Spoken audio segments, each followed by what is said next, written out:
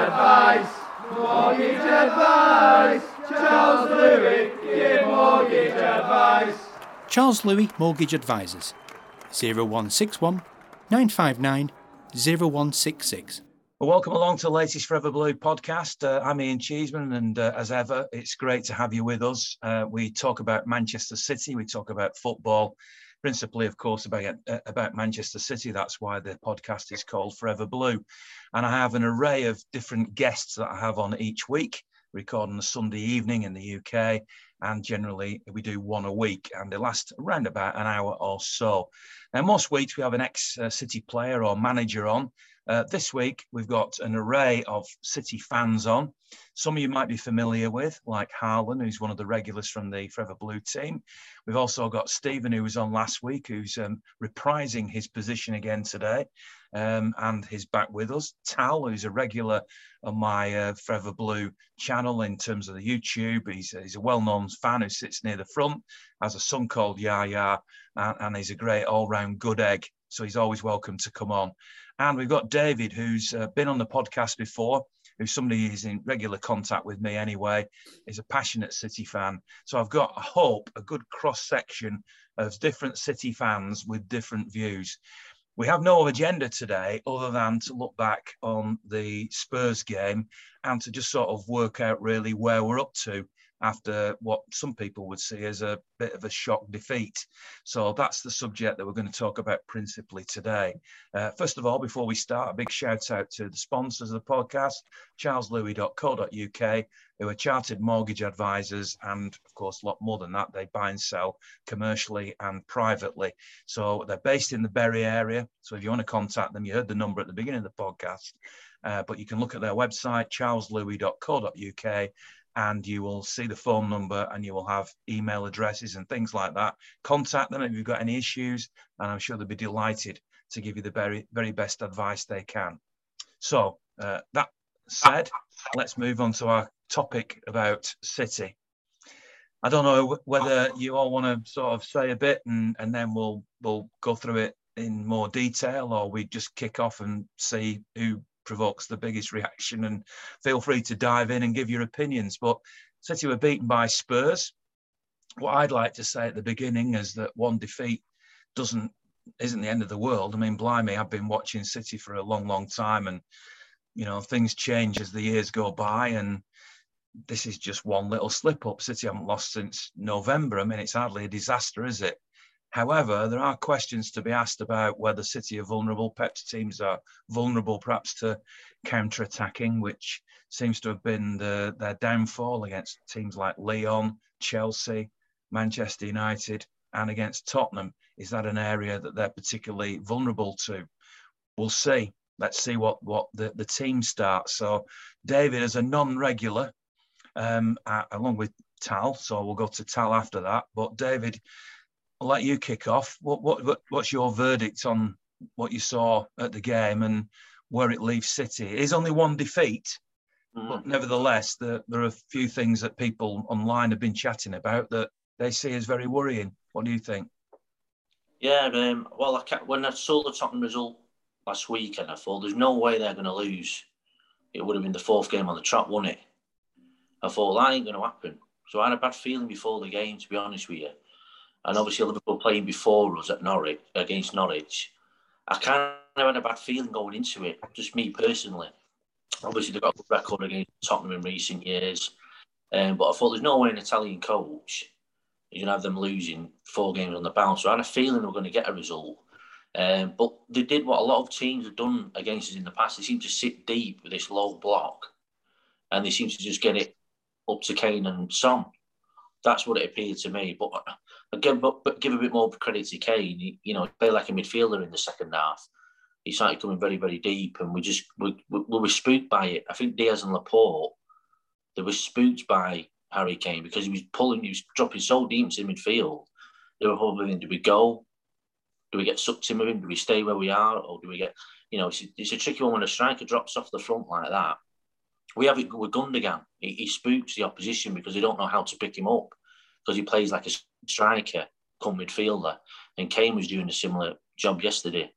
But there's a big elephant in the room at City and no one seems to be mentioning it. and I'm getting a bit miffed off with him, and that's Rodri. For me, he's never been good enough, what I've seen of him. I thought yesterday he was a disgrace the way he plodded around that pitch.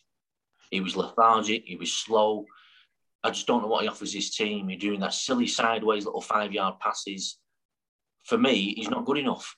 And some City fans, they'll argue with me to the death and say, well, he's had a good season. I don't see it in this guy from day one. I think he's been a bad buy. I don't see it. Yesterday, he was lethargic yesterday. Really lethargic. He was slow, he was ponderous. He's meant to be there to protect the back four. So, I don't know. He's obviously got an obsession with playing in Pep. I can't go against Pep. It's what he's won for us, and he's of course, he's one of the greatest managers in world football. But I'm a paying sort of customer, and I want to have my opinion on it. And I just think I'm frustrated with this Rodri. Does no one else see it? Am I the only City fan who sees it? Because to me, yesterday he was slow and ponderous, mate.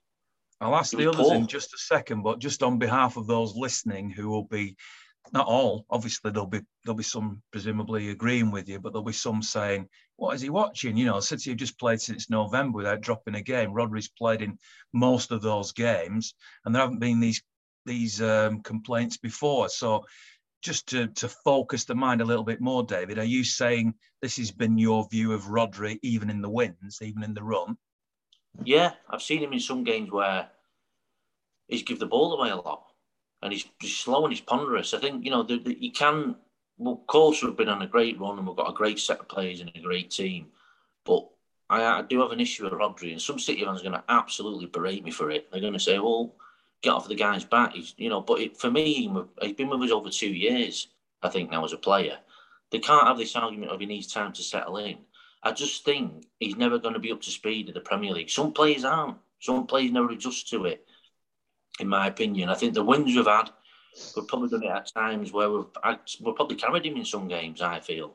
I just feel I just don't know what he offers his team. Is he a defensive crunchy midfielder who makes challenges? I don't see that. He doesn't do what Fernandinho does. He seems to just get the ball and knock it little 5-yard way passes from left to right. He can't drive on with the ball like Yaya Toure. I don't know what he is as a player. And I've been having this scratching me for over 2 years with this guy. And I think it was, yesterday he should have been covering more with the two centre halves, the way Kane was running in between the pair of them. There was a combination of Diaz, Laporte and Rodri yesterday, but Rodri for me is a bugbear, man. For me, I just don't think he's good enough. And some players aren't. I mean, when Varane went to United, top player in Serie A for Lazio, he could just not grasp the Premier League. Some players, don't normally say they're a bad player or a poor player. Just some players just do not handle the Premier League, the speed of it. They just don't. I think he's probably better in the Spanish League. You have a bit more time on the ball. Or coincidentally, I've seen him in the Champions League. He looked better, Rodri. But I think when it's a Premier League game like it was yesterday, end-to-end, I don't think he's up to speed with it. I think he gets caught out and he's ponderous in possession a lot. He gets caught out a hell of a lot. He gave the ball away 4 times yesterday in bad areas. The one yesterday he gave away bad and they got in and nearly scored from it. But it's just my opinion on it. I think, for me, I don't know why we keep persisting. He's meant to be a Fernandinho replacement. I don't think he is. Has he replaced Fernandinho? Let's get another view then, because you've kicked us off with a big talking point there, really. And then I see Harlan is keen to come in on this one. So we'll come to Tal maybe in a moment. So sorry to keep Tal waiting. But Harlan, do you want to reply to that? Do you agree with it? Do you disagree with it? Yeah, I want to do a bit of both. I completely understand where you're coming from, mate. I think the problem with Rodri is that I think, do you know what? I'm gonna be honest with you here, and I think we'll all agree on this in some way, shape, or form. That because we are so good now, and because we play so well, and because we look brilliant, and we pump every team 4 or 5 on a regular basis, we almost forget that there are going to be games like Spurs yesterday, and there are going to be 14 games a season, as I say, in the Premier League, where you're going to have to be on your A game. And players like Rodri, who has looked better this season than he had in the previous 2, I'll give him that, has started to try and progress the play the ball forwards more. Kind of, I've got this theory that Fernandinho not playing as much has been working with him a bit more one-to-one, been helping him develop in that sense. He's thrown a few more challenges in this year. I've seen an improvement in him, but I think what we get with our players now, Ian, is this. we get a false sense of security because of which opponent they're playing against. So Foden will bang 3 in and maybe assist 1, or he'll score 2 and assist 1 against Norwich in an 8-0 thrashing.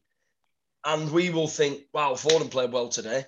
And this is just using Phil as an example. I'll use somebody else just to be fair. Jack Grealish.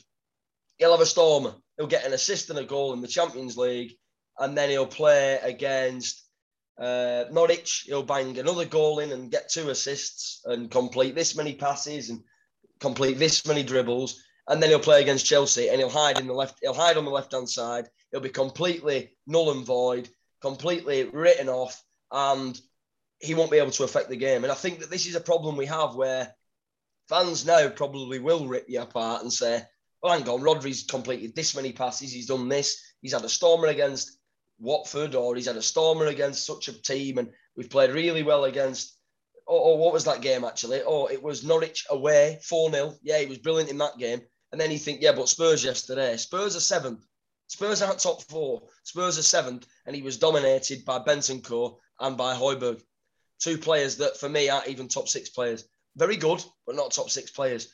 So I think what it is, I think it's not just the Rodri problem this year, and I think it's our players in the sense of some of them look better against lesser opposition, which gives the fans a false sense of security. And then when you criticise them, then they always go back to, yeah, but he's played well this season. Who against? And I know it sounds disrespectful, but who against? The Premier League for me now, at max, forget the Leicester season, is a 14-team competition where the rest of the teams are there to literally be knocked around for 92 minutes of a game where they probably have 2 minutes of attacks. And you go out and you pump every team an average of 3 goals. And players like Rodri and your luxury players will look absolutely outrageously good. And when it comes to crunch time, they might go hiding. I think that's the reality of the Premier League now, and the reality of us versus the Premier League teams. Harsh comments to begin with then on Rodri. Tal, what have you got to say on what you've heard so far? Welcome to the podcast, by the way. Thank you very much. Hello, everybody. Obviously, David and Ireland have got their opinion, which is quite rightly their views. Personally, and I'll start like I do go on, you know that, Ian. Succession. We've never had a succession since Yaya went. Rodri was part of that succession, as was Fernandinho. Fernandinho's getting on a bit now. Rodri was supposed to come in and, take over the reins. We're never going to get like for like. We're always going to have people who've got their opinions. I mean, one of the most disliked player we have, and I get frustrated by it, is people that have a go at Raheem Sterling. You can talk about Rodri. Rodri at the moment, in my opinion, I was saying this to you yesterday, Ireland, actually, that he's in my top 3 players of the year, of the season. Cancelo, Haaland. I forget who I said the other way. Sorry, not you, Haaland. What did I say yesterday to anybody? I was talking to you, but to me, Cancelo, you said Mahrez, didn't you? I think. Oh no, you didn't say Mahrez. And then we were just talking. Cancelo, you said. Yeah, Rodri was right in there in the top 3. Because to me, yes, well, you're comparing him to his performance yesterday, but there have been games where he just, he's like watching a snooker player sometimes, and maybe that's just my vision of him, and on the opposition as well. But he's a big game. He shows up for the big game. But yesterday, you cannot just blame, I know we're not just blaming one player. The whole team kind of just jet-lagged, whether the experience of landing in Liverpool, the 5-0 that we saw, and then all of a sudden this. I knew yesterday, I had a gut feeling, the 80 City fan I am, something's not right today. Something's not going to be right today. And I felt that, but I still believe at the end of the day, this will do us the world of good. But I never tried to pick on an individual performance yesterday. But if I'm going to have a go at anybody for yesterday, it's going to be the back 4. I mean, every time we got the equaliser, especially when we made it 2-0, number 10 is going to haunt us. We've never had a succession for our own number 10. Let's keep an eye on number 10 on the other side. Oh, caught napping, bang, we got hurt, And I've always said this, Diaz is like Vincent Kompany's replacement. Sergio, there's a question mark, do we need a number 10? Well, my answer is yes, we do. The amount of set pieces and then corners that we waste. Today, the Rags scored from a corner. We don't score from corners. Set pieces and things like that. I don't know one touch too much. That's what frustrates me, David, when I'm watching some of our players shoot on sight. You know, Sergio going, Yaya going. David Silva's the only one that I think we've replaced because the midfield's kind of full of these little magicians. Bernardo Silva, awesome. That was it. Bernardo Silva was my third one. Alan, sorry.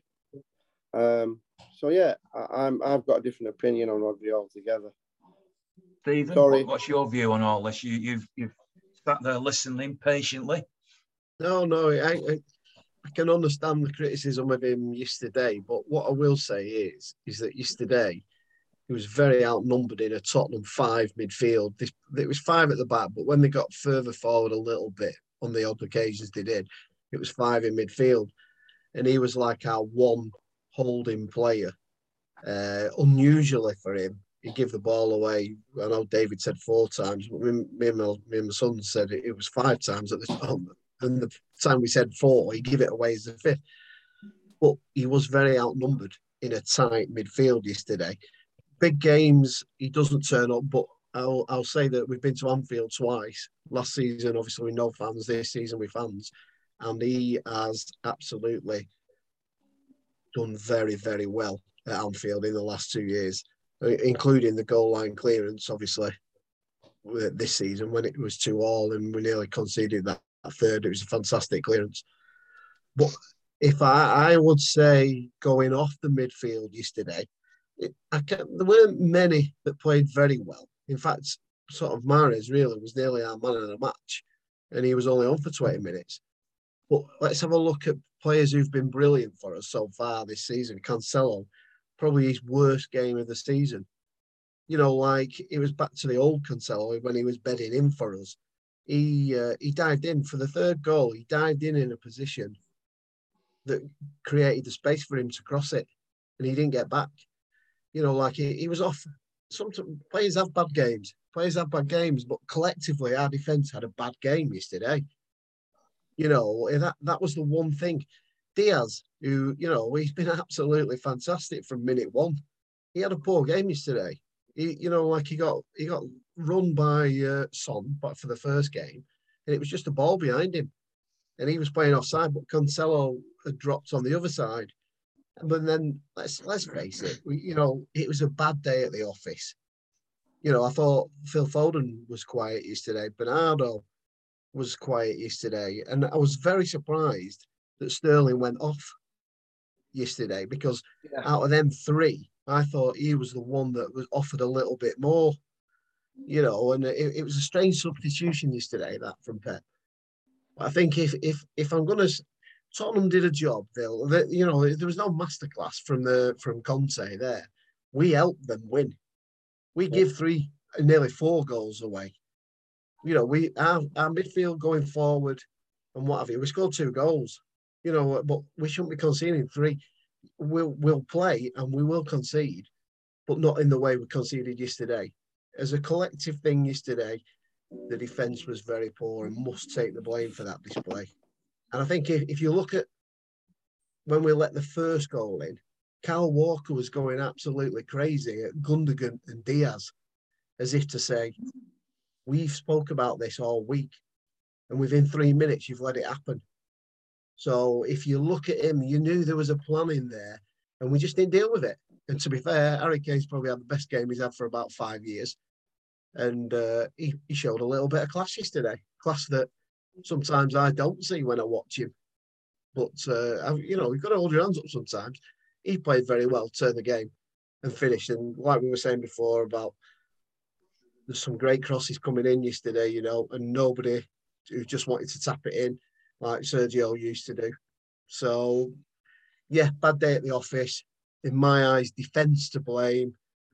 I will stick up for Rodri a little bit, that I think he's got more and more used to the Premier League. I agree with David. It was a slow start, you know, but I think he's got there. But I would say yesterday I thought he was outnumbered in midfield and didn't get a lot of support, shall we say, from his colleagues around him.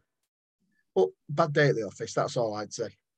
Let me throw out a few different subjects then that I've read or opinions of mine or whatever, and let's see where we go to from this. Harry Kane, after the match, said they had a plan and they fulfilled that plan. I would suggest that that plan was no more than play 5 at the back defensively, which I've heard a lot of City fans saying we struggle against 5 at the back. And if you think back to matches like Lyon, 3 times against Chelsea last season, Manchester United, different games, not the routine games like Haaland speaks, you know, which I agree with. The vast majority of league games, we play teams who are substantially inferior to City, so tactics perhaps don't play as much of a part because City just outgun them really in every area. But it's when we're talking about these big games, and obviously in the FA Cup, in the Champions League, those are the games that are to come now. So I would suggest that Tottenham did what Crystal Palace did as well, by the way. Southampton did 5 across the back and looked to hit City on the counter-attack. They did it with absolute quality. One subject I want to bring up is, you could look at what went wrong yesterday, and I don't want to overreact to it. It was only 1 defeat, but it's worth analysing this because of the big games to come and the way that other teams will look at the way City play and try to beat them in the Champions League, in the FA Cup, maybe in the big league games that are still to come. So it's worth looking at this, even though it's not being overly critical.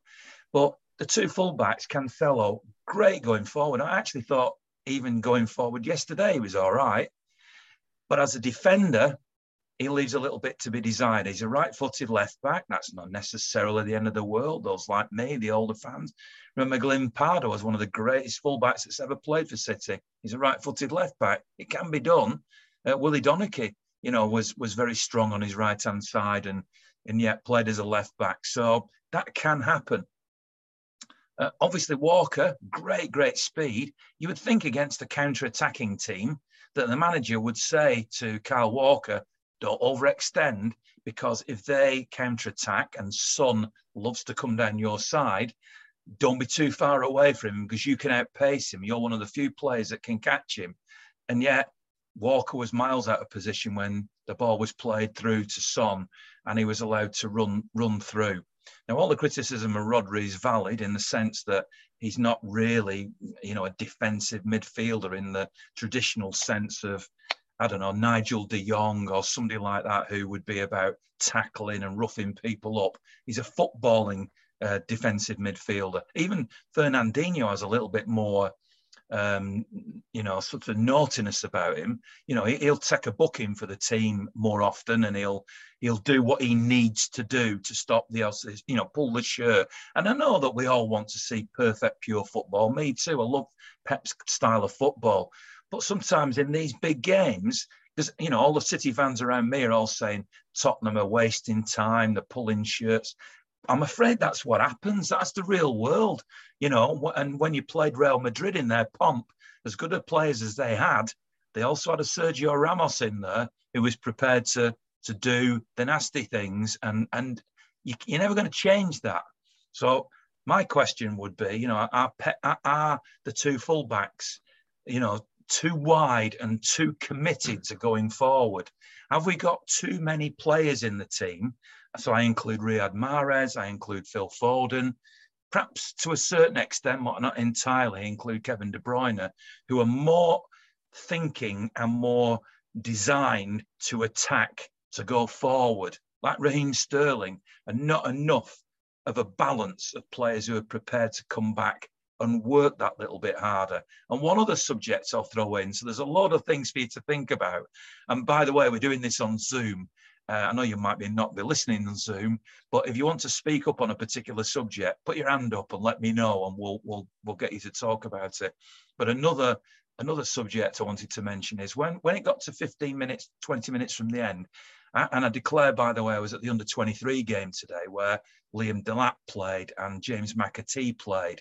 And twice people tweeted me while I was watching that game saying, because Delap went down for a penalty today, why was Delap not playing, against Tottenham? Because he would have given City a different dimension. And as soon as we fail in a game, that's the old striker argument coming out again. And I had this argument a discussion with a fan. And I said, well, if you wanted Delap to start yesterday, who would you have left out then? And he said, KDB.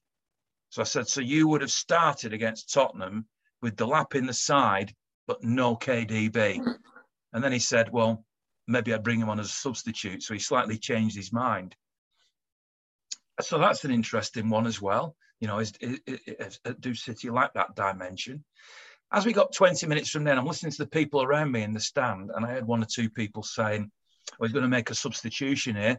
Well, they can't take Foden off because he's creating a lot. And I'm thinking, what game are you watching, mate? Raheem Sterling's running free. You know, I can see KDB a pass working, but Foden's contributing nothing here at the moment. Now, I know you all love Foden, and he's the Stockport Iniesta, and the club build him up to the nth degree, but doesn't mean he's perfect. And you know what? Kevin De Bruyne, who we think of as possibly the best midfielder in Europe, isn't perfect in every game. Not every game suits him. And whilst, ironically, they brought Delap on, it might have been one of his crosses that may have unlocked Tottenham's defence. I don't think he was playing that well yesterday. Do we have a mental block that we can't take KDB off and we can't take Foden off? But we can take Bernardo Silva, because he never complains, take him off every time, take Raheem Sterling off every time. But the other two seem untouchable. Is that a mistake by the manager as well? So I've just laid out a platter of different subjects for you there, guys. You can go with Tal's the first one to put his hand up. Get in there, Tal. You tell me what you think about something. Disagree with me, by the way. No problem. Yeah, Phil Foden was taken off the last two games. So, you know, when you say you can't touch players that can't come off, in all honesty, he made space for, in the last two games, he's come off, even in the Champions League. And then Sterling came off yesterday. So, yeah, I just think you have your opinion on that. And I'm not just defending that because I am a big Foden fan, as you know. But he has come off in the last two games. Were those games, though, where, I mean, the Sporting Lisbon game, for example, was a game where City were comfortably winning. So you could argue the reason for taking them off in those games was because the game was won and it was being rested. This was a game yesterday where the game was in the balance. So you were making big tactical decisions at that moment. That's a different situation, isn't it? But I do agree with you with the younger players, the word I keep using is succession. We need to start believing in them, just like we have done in Phil. Phil's come through the ranks of the club to break through into the first team. And I've always said that, honestly, Delap's got it genetically. His dad was a great box in the box, you know. So to me, I do believe in the succession working for Delap. But it was another day yesterday where I get frustrated. They call me count where I sit because I'm busy counting the corners, right? And how many waste. And yesterday I couldn't be bothered because I'm just sick to death of counting corners. Someone like Delap might have got on the end of one of those. Who knows? Who else wants to come in now? Give me your views. Go on, Harlan. Go on, Harlan's put his hand up. We'll come to David next. David, I've got a funny feeling here just from speaking to you that one time. I love your passion. I love how straight you are with what you say. I mean, I think you'll get on some of these points. For me, Pep is an absolute genius, but even geniuses sometimes can outthink themselves. I think that's what he does. He played 60 games last year with a holding midfielder, and then dropped the holding midfielder for the Champions League final. It's a baffling decision. He makes them kinds of decisions throughout a season.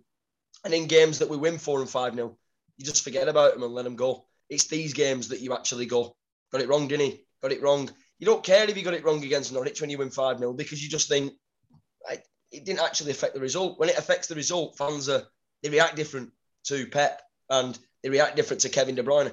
De Bruyne could give the ball away, let's be honest, 25 times in a game. We could pump Watford 8-0 at Vicarage Road, and none of them gifts that De Bruyne gave for Christmas would be remembered or even mentioned. Gundogan could give it away the week after against Norwich, and I keep using the same teams just as an example because they're the bottom sides. He could give it away twice, and we could only win 2-1, and everyone will go, remember them 2 times that Gundogan gave the ball away? And it's inconsistent as a fan base. We're inconsistent with the way that we critique players and critique the team. I think one thing with Pep as well is, Delap for me, why is he on the bench if he's not ready?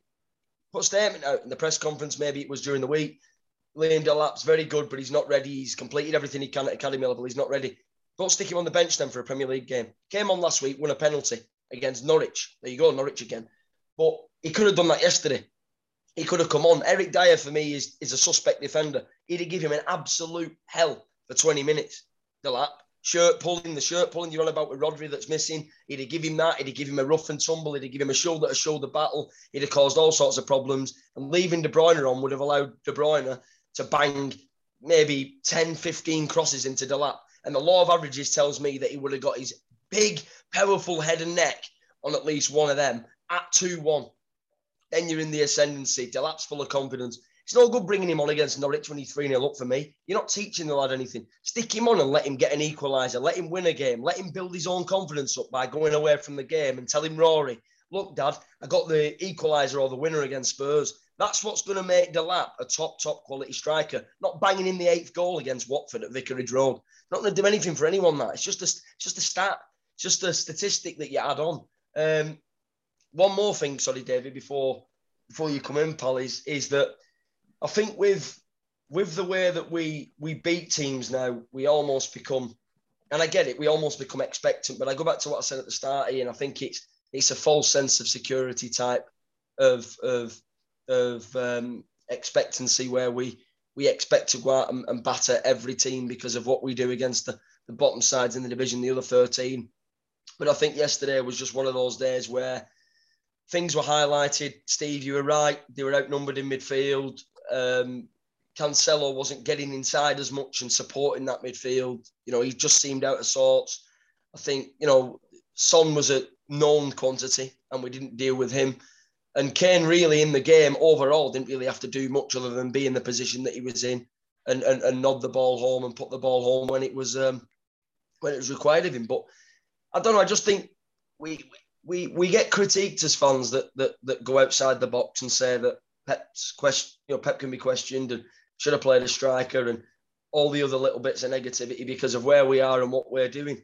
But football evolves every season. You can lose a title on 1 point. That's the 1 point we're talking about. Then fine margins are decided on tactical substitutions, leaving players on, taking players off. And sometimes Pep's mind almost baffles the 50-odd thousand in the ground, I think. Even the away fans sometimes question, why have you done that against us? We're there for the taking. That's just my opinion. David.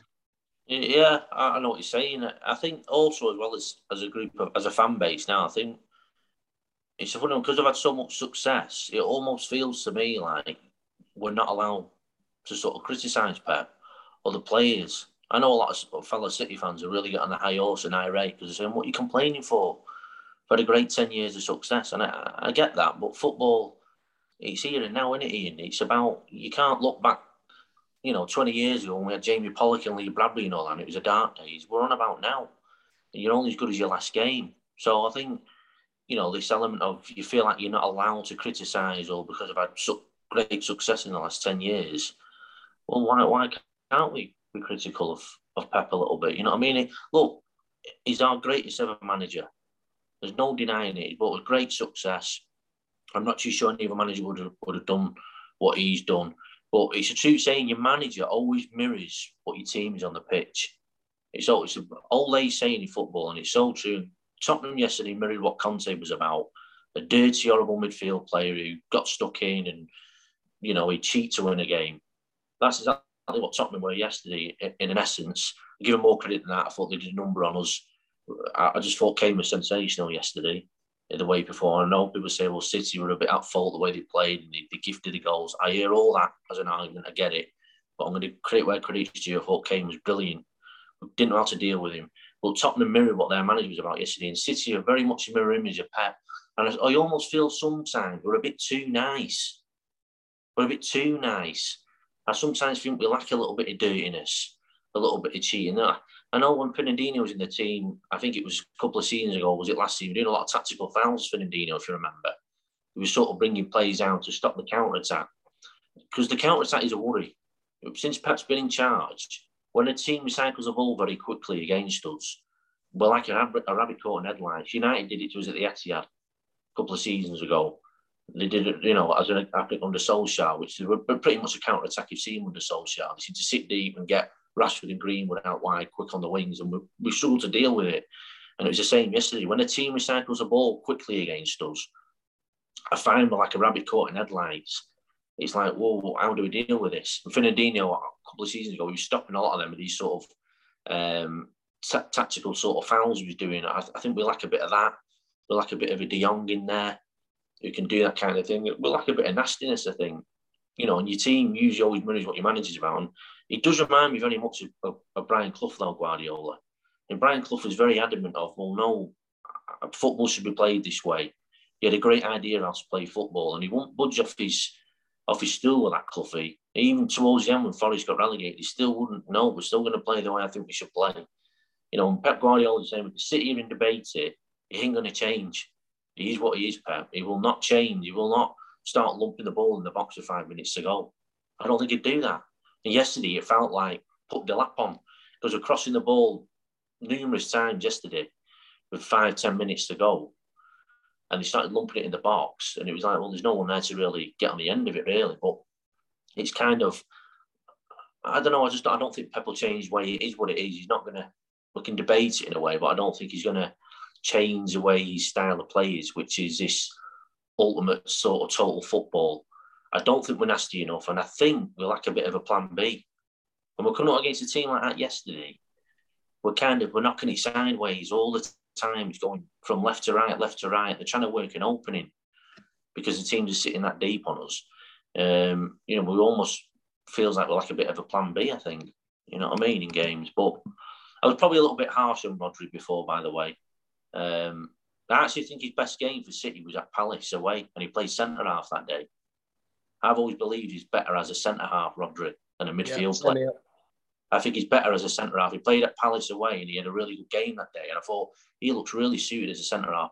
I'm just not too sure he's this industrial midfield player who can get up and down the pitch, can make crunching tackles, can make really good forward passes. I know you're talking about an ultimate midfield player there, but that's what I bought with this guy. I don't know what he is as a player. That's all I was saying. Probably a bit critical. I struggle to find what he actually is as a player, what he actually offers at times. But we'll see. A quick one on Foden. He played a bit out wide on the right yesterday, and in the centre, I always think he's better off the left. Me, Foden, when he's on the left-hand side, I think he's a bit more of a threat coming from the left. When I've seen him play, he seems to be better coming off the left. I think yesterday he was a little bit more on the right and in the centre from what I could see. But again, you know, he's only a young lad, isn't he, Foden? You know, the media don't help in this country. I think they can build players up way too quick. You've got to be so careful in building them up too quick. I think he's obviously a talented young player, but sometimes you just got to try and take stock and go, well, he's still a young lad, and he's still sort of developing and learning. You know, we'll have to just wait and see. But I just think with that, I think we're probably a bit too nice, guys. I think we could do a bit of a plan B in games, which I don't think we have, and I think we need to be a little bit more nasty in games. We're a bit of a soft touch at times, I think. I hear what you're saying about Foden, but and you've said, you know, the media built him up. Did you not think the club have perhaps done that a bit too much too with the sort of profile videos that they do, and you know, calling him the Stockport Iniesta? I mean, they're already doing it with McAtee, who you know scored a great Panenka today in the under-23 game, and they're describing him as the new Silva. You know, and you think, hang on a minute, come on, he's a kid, he's an unproven kid. Don't put that pressure on his shoulders. But the purpose of me taking this debate down a certain angle is not because it's all woe is me because City have lost the game to Tottenham.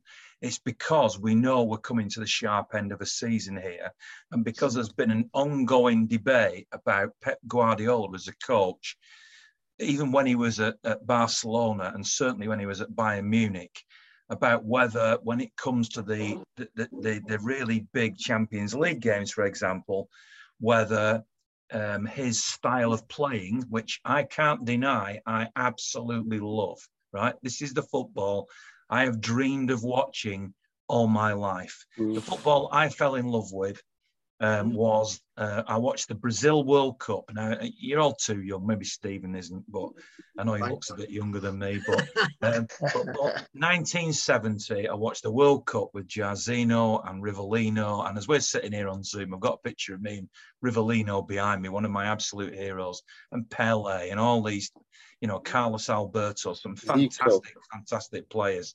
And that was the football that made me love the game. And and then Barcelona, ironically, with Rijkaard and Pep and whatnot, we're another great team. And here we are now watching it every week, Manchester City. I love the football, just love the movement and the creativity. It's all on the deck. It's all inventive. It isn't scored from set pieces, but I actually quite like that it's all created brilliantly. But is there a vulnerability to that particular style of football? Now, in the Premier League title race, one slip against Tottenham doesn't end the title race. It's a long way from it. And I still personally feel that City will go on and win this title. Obviously, the game against Liverpool at the Etihad is going to be huge. The Manchester Derby coming up. They've still got a couple of tricky games to go. I don't believe Liverpool will win every game. I don't believe City will win every game, but I do still think City will win the title. But when you look at the cup competitions, which in the FA Cup are one-off games, 190-minute game, Peterborough away, I'm sure City will probably come through that one without too much difficulty. But at some point, they will play Liverpool or Chelsea or, a big game, a one-off game.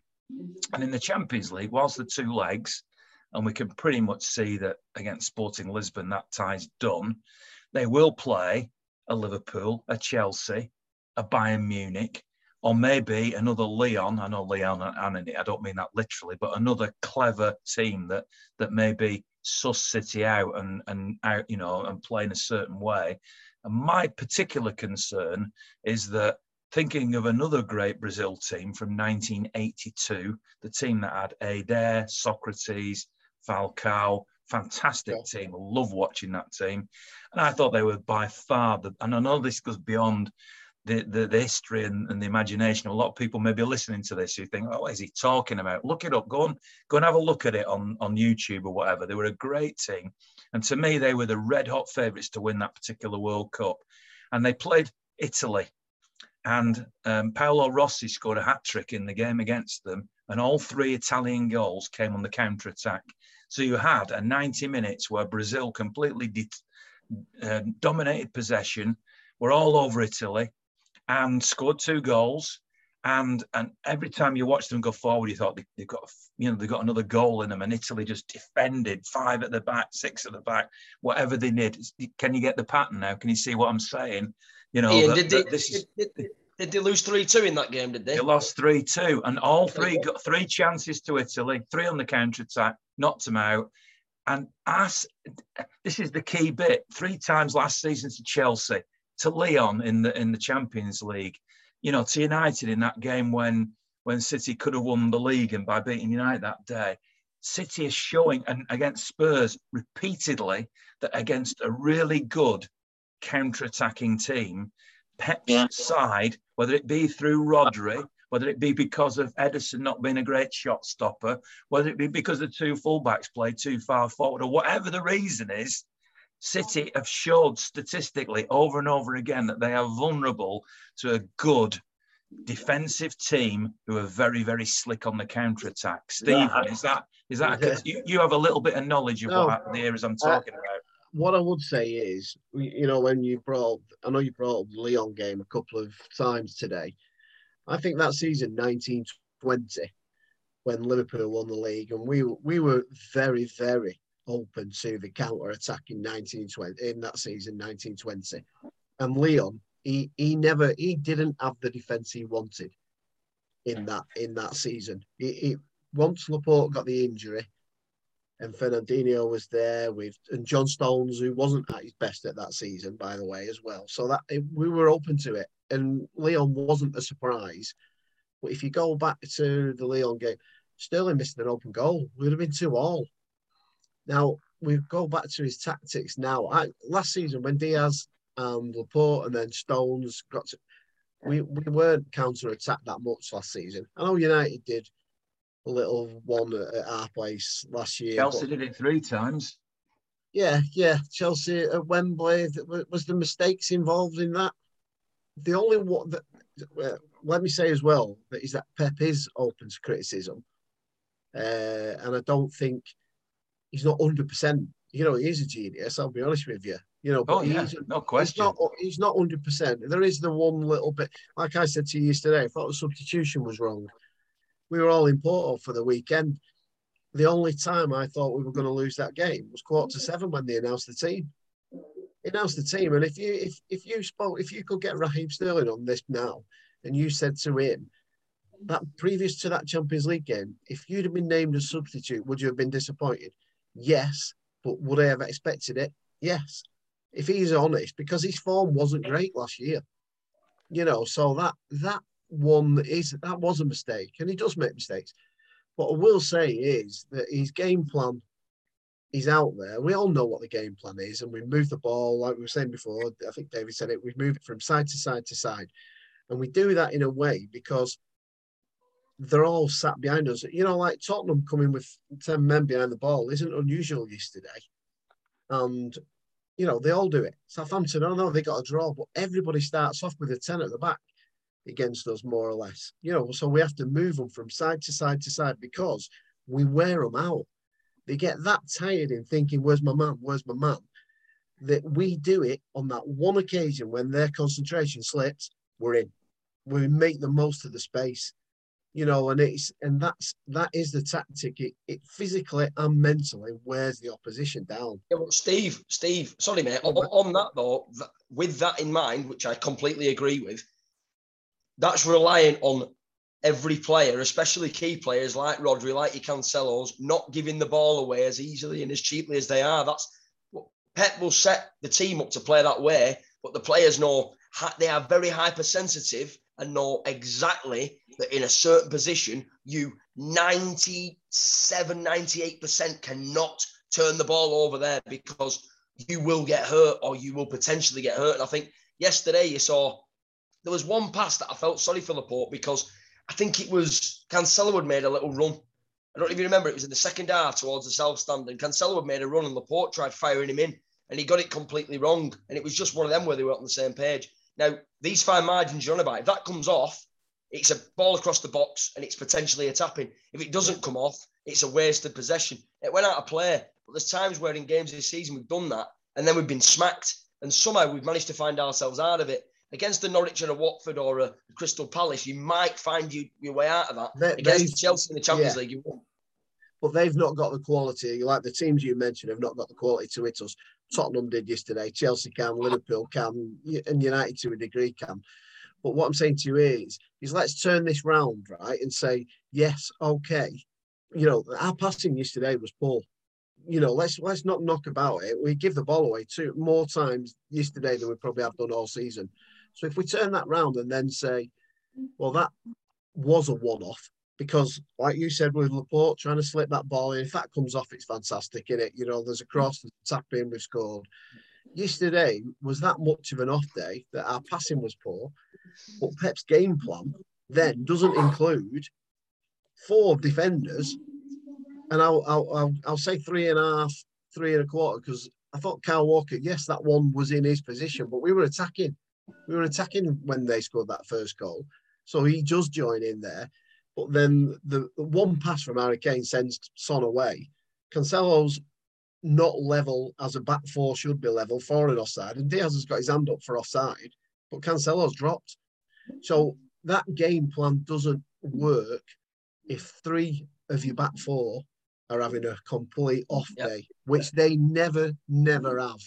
And yesterday, they had it, you know, we were saying today, I was talking to David just before we came on, and I said, what hurts more these days is it as bad getting beat when we're fighting relegation like we used to do and you could walk home and sulk, and yet we're fighting for the title and we go for other cups as well, and I'm still walking home and sulking when we get beat, you know, like and what have you. And it's just that the top and the bottom, they're exactly the same. But yesterday, because we don't lose that often, it still hurts getting beat. And I think his tactics are 99.5 there.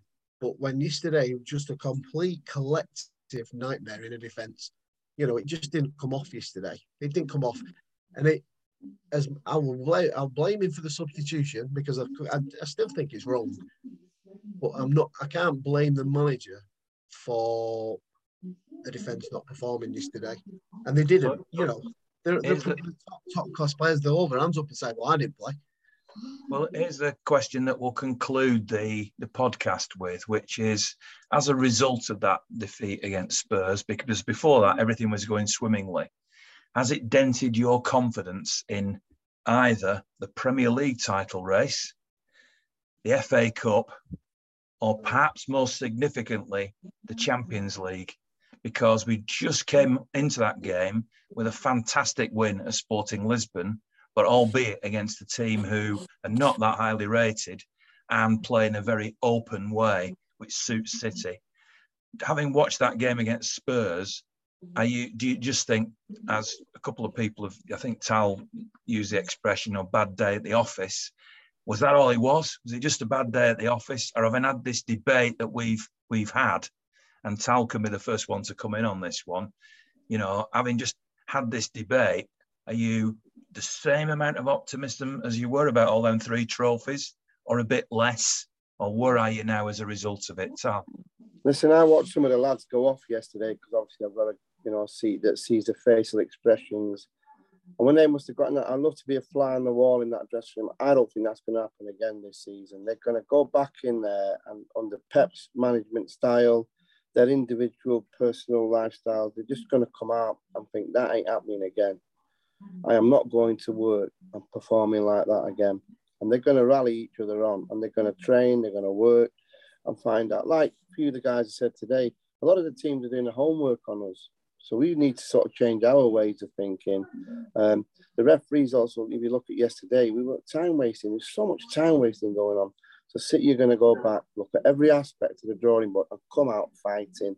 That's the City way nowadays. Not the old days, like you was mentioned, some players, Lee Bradbury and all these days are gone. They're coming out and they're on for the treble. And they'll go for that treble. And I think you mentioned it earlier on. We're not going to get an easy ride. We might get PSG again. We might get Liverpool in the Champions League and the league. You just don't know. But we have to have our house in order to go forward. And I'm confident that they will do that, the boys.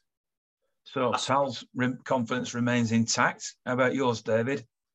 Ask me after Everton. They'll win it. City will win at Everton. Everton are not David, playing that well, David, are they? Ask me after Aston Villa at home. Yeah, no, I think it's a one shootout game. This Liverpool game at home, of course, if we win that game, I mean, but we're bearing in mind Liverpool in my head have beat Leeds. You got to just put that in your head that they're beating them. They might not, but in my head they have. But we're still 3 points ahead of them. So if we beat Liverpool at home, we go back to 6 points clear again. I think, the Liverpool game at home will probably end up being a bloody draw. But, if we win that, it should give us the impetus to go on and win the league, I feel, if we beat them at home. They are relentless Liverpool guys. They are a relentless team. Yeah. They are a team, man. They're not going to, it might turn out where we swap places over the next few weeks. Their top, we're second for a bit. And then because I'm with Ian, I'm not too sure they'll win every game, Liverpool, from now to the end of the season, because you've got the Champions League, which can interfere if they get injuries or suspensions, or there's a lot of different scenarios that can happen from now between sort of the end of the season. So there's a lot of different scenarios. I think if we beat Liverpool at home, I think we go on and win it. What about the Cups, David? What about the Cups? I'm not too sure we'll get to the final of the Champions League. I think we may go out. I don't know with that. I just think you need a lot to go right with that. I think last year was our moment to win it. We got there. We did well getting to the final. I think no fans being in the stadium, I think that helped us a bit last year with the way we play at times. I just think it was our moment to win it. Look, they are hard to get to the Champions League final. I'm not too sure we'll have the minerals. So I think we might just fall short, maybe in the semi-finals. You need refereeing decisions to go your way. You got VAR to contend with. There's so much, we could be 1-0 up in a game and then have a second goal ruled out for VAR. It's all scenarios, but you need a lot to go your way in the Champions League. I'm not too sure The league, we beat Liverpool. I think we go on and win it. Champions League, I'm not too sure. FA Cup, again, cup competitions, they're hard to call, aren't they? They're a knockout competition for a reason. You get an underdog who does a number on the day, like Tottenham did to us on Saturday. We beat Liverpool, we win the league. Champions League, we may just fall short. Hope I'm wrong. Alan. Yeah, Champions League is one of those now, isn't it, that for me splits off. Group stage for me, for us, and this isn't me being arrogant, don't for 1 minute think that I think this way. It's not my way of thinking. It's a reality. And Pep and City and the way we play and how we performed in recent years has set that reality. It just has. The Champions League splits off. The group stage is a foregone conclusion. You get through to the last 16. We all more than likely maul the side in the last 16, and then the Champions League begins. It's almost like two separate competitions. It's almost like the first half of the Champions League is the Europa League, and the last 3 rounds of the Champions League are the Champions League. That's how it feels to me now as a Blue, and it's not an arrogance. It's just the reality. So I think once we get to that latter stage, it's about what Steve said. It's about playing our way and relying on individual players to make an almost perfect display and avoid giving the ball away in individual moments, because you will get hurt. You're going to get hurt more by sides like Liverpool and sides like Paris Saint-Germain if you do that. Liverpool don't worry me in the league, because I believe that going back to put it this way, the 18-19 Liverpool game at home, the 2-1 win for me, is by far my best experience as a fan in the Etihad Stadium. The atmosphere was the best I've ever felt it. I know that you were at the Porto game, Ian, at home? I think it might have been. And the Hamburg game, I think, which I wasn't at. But it was likened to them kinds of atmospheres. It's going to be like that again this year. And do you know what? You probably get more of a performance against City if the title race is closer than you would if we were 12, 13 points ahead, because it would feel more like a Champions League final in its own right, or a Premier League final. And I think that when we are under that much pressure, we perform out of our skins, and it has that bit more of a juicy feel to it, where there's a lot more to gain than just 3 points. And I think that that's what response we'll get from our players, especially with it being as tight as it is getting now. But I think we'll still win the league. I think we'll win that. United, for me, should get absolutely pulled apart. We did it with Gundogan, the 44 pass move. I'm looking for a 55, 60 pass move this year. Do you know what I mean? They are that poor in terms of the press and that poor in terms of their defensive, desire. We should rip United apart at the Etihad. So the title race is, for me, still done in my head and done in my heart, because I can't allow myself to go back on what I said after the Watford game and in previous weeks. But the cups are a lottery. The Champions League is, like I said, 2 competitions. The FA Cup is a cup that I absolutely adore. I remember touching it as a 9-year-old, 10-year-old lad when I got to see it for the first time. It's a magical cup. It is definitely, for me, one of the ones I want to win every season. It's just one of those, you've got to be there in that as well. Last year, we weren't there in the semi-final. We got pumped by Chelsea. It's all about making sure you're there when it's required. But I think it's also there for Pep to actually look and go, maybe learn from my mistakes. Don't do it in the final, but look at the quarter-final, semi-final now and go, maybe don't do what I would have done last year and do something different. I think it's a learning curve for everyone, but we're just looking for that consistency again. One thing I will say before I go is that I think Steve's tongue-in-cheek comment about the Everton game, for me, is one of them that I kind of agree with. I'm going to the game, of course, and they're a bit inconsistent at the moment. They've won one, lost one, won one, or lost one, won one, lost one. So they're an unknown quantity, Everton. And typical City don't exist for me anymore, but you look at it and go, it would be typical City now to go to Everton after they've just lost to a side that they shouldn't have lost to, in my opinion, and come away with a point. But I don't think it'll happen. It's hypothetical, isn't it? Final word on this podcast goes to Steve. Thanks for being part of it, all of you. Steve, quite a lot of optimism, certainly from Tal and Haaland, despite the defeat against Tottenham. How would you sum it up now? How do you feel about the 3 competitions going ahead? Do you feel more or less optimistic? No, I feel the same. I'm optimistic about all 3. The league is more of being consistent over a season. I agree with everybody. The cup games are a lottery, really. You just have that. I mean, if yesterday was a cup game, we'd have got knocked out of the cup. but with the league is consistency. I know David said about Liverpool being relentless, but I think we are now. And I just think it's human nature and City nature to want to be 12 points clear. You know, we all want to be 12 points clear and thinking, yeah, this is ours. And I've got a mate who's a Newcastle fan, and he messaged me the other week and said, right, that's yours wrapped up like that. And I said, if we were 4 points clear with one game to go, I'd still worry. And I think that is the City nature of us. We all think it. We all want to be 12 points clear, but we're not. And so, after a week ago, they were all saying, "Oh, you're 12 points clear." No, we weren't. We were 6 points clear, because David said it. Always think that Liverpool will win their games in hand, and they've had a really good run of fixtures against teams that, for me, they should be beating. You know, ours was the trickiest game of the weekend. I look at if Liverpool are rivals and Chelsea have just dropped a little bit off, but I look at who's got the hardest game of the weekend. Yesterday we had the hardest game and we lost, but I'm still optimistic for the title. It's without being overconfident. I think there's no arrogance or an overconfidence, but we are a relentless team and we'll chase it down, and they'll chase us down.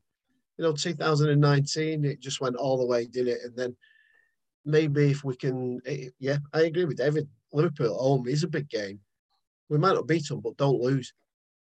Just don't get beat in that game. And then let's, the cup games, let's go and have a look. It'd be nice to win the FA Cup again, because it's there, and it's what I've said to you last week. The Champions League is like low down on my priorities for some reason, but we do need to win it to shut everybody up. If we just win one Champions League, the whole media, the opposition fans, they've got nothing to sing about us now. There's no 35-year banner at Old Trafford anymore, and there's all that to go. And just but the footballing term is take it game by game, and I think that's what we should do. Just go game by game. Wednesday night, Liverpool will beat Leeds, I think. So it's down to 3 points, and then we've just got to turn up at Everton and play. Well, listen, thanks very much to everybody, to Steve, to Harlan, to David, and to Tal. Great contributions, great debate, passionate debate, and some people will agree with bits that have been said, and some people listening will be chucking stuff at their smartphone because they'll disagree. That's the nature of being a fan, and obviously when you lose a game, that's when minds are focused that little bit more, and people perhaps think about the things that they not wanted to say before, and now they've had the chance to say. Big thanks to charleslouis.co.uk for their support on the podcast, Chartered Mortgage Advisors, and so much more as well, buying and selling of private and commercial property. Give them a call, have a look at the website, and support them like they're supporting me. I'll be back to do the podcast again next week. In the meantime, City have only one game between now and then. There's no midweek fixture this week. The next one is that trip to Everton at Goodison Park on Saturday evening. So enjoy your sporting week. By the way, I didn't mention this, but City's EDS did win 2-0 against West Ham. So another victory for City. So it's not all doom and gloom. And you know what? Even in defeat, there's only one thing that you remember. Remember this.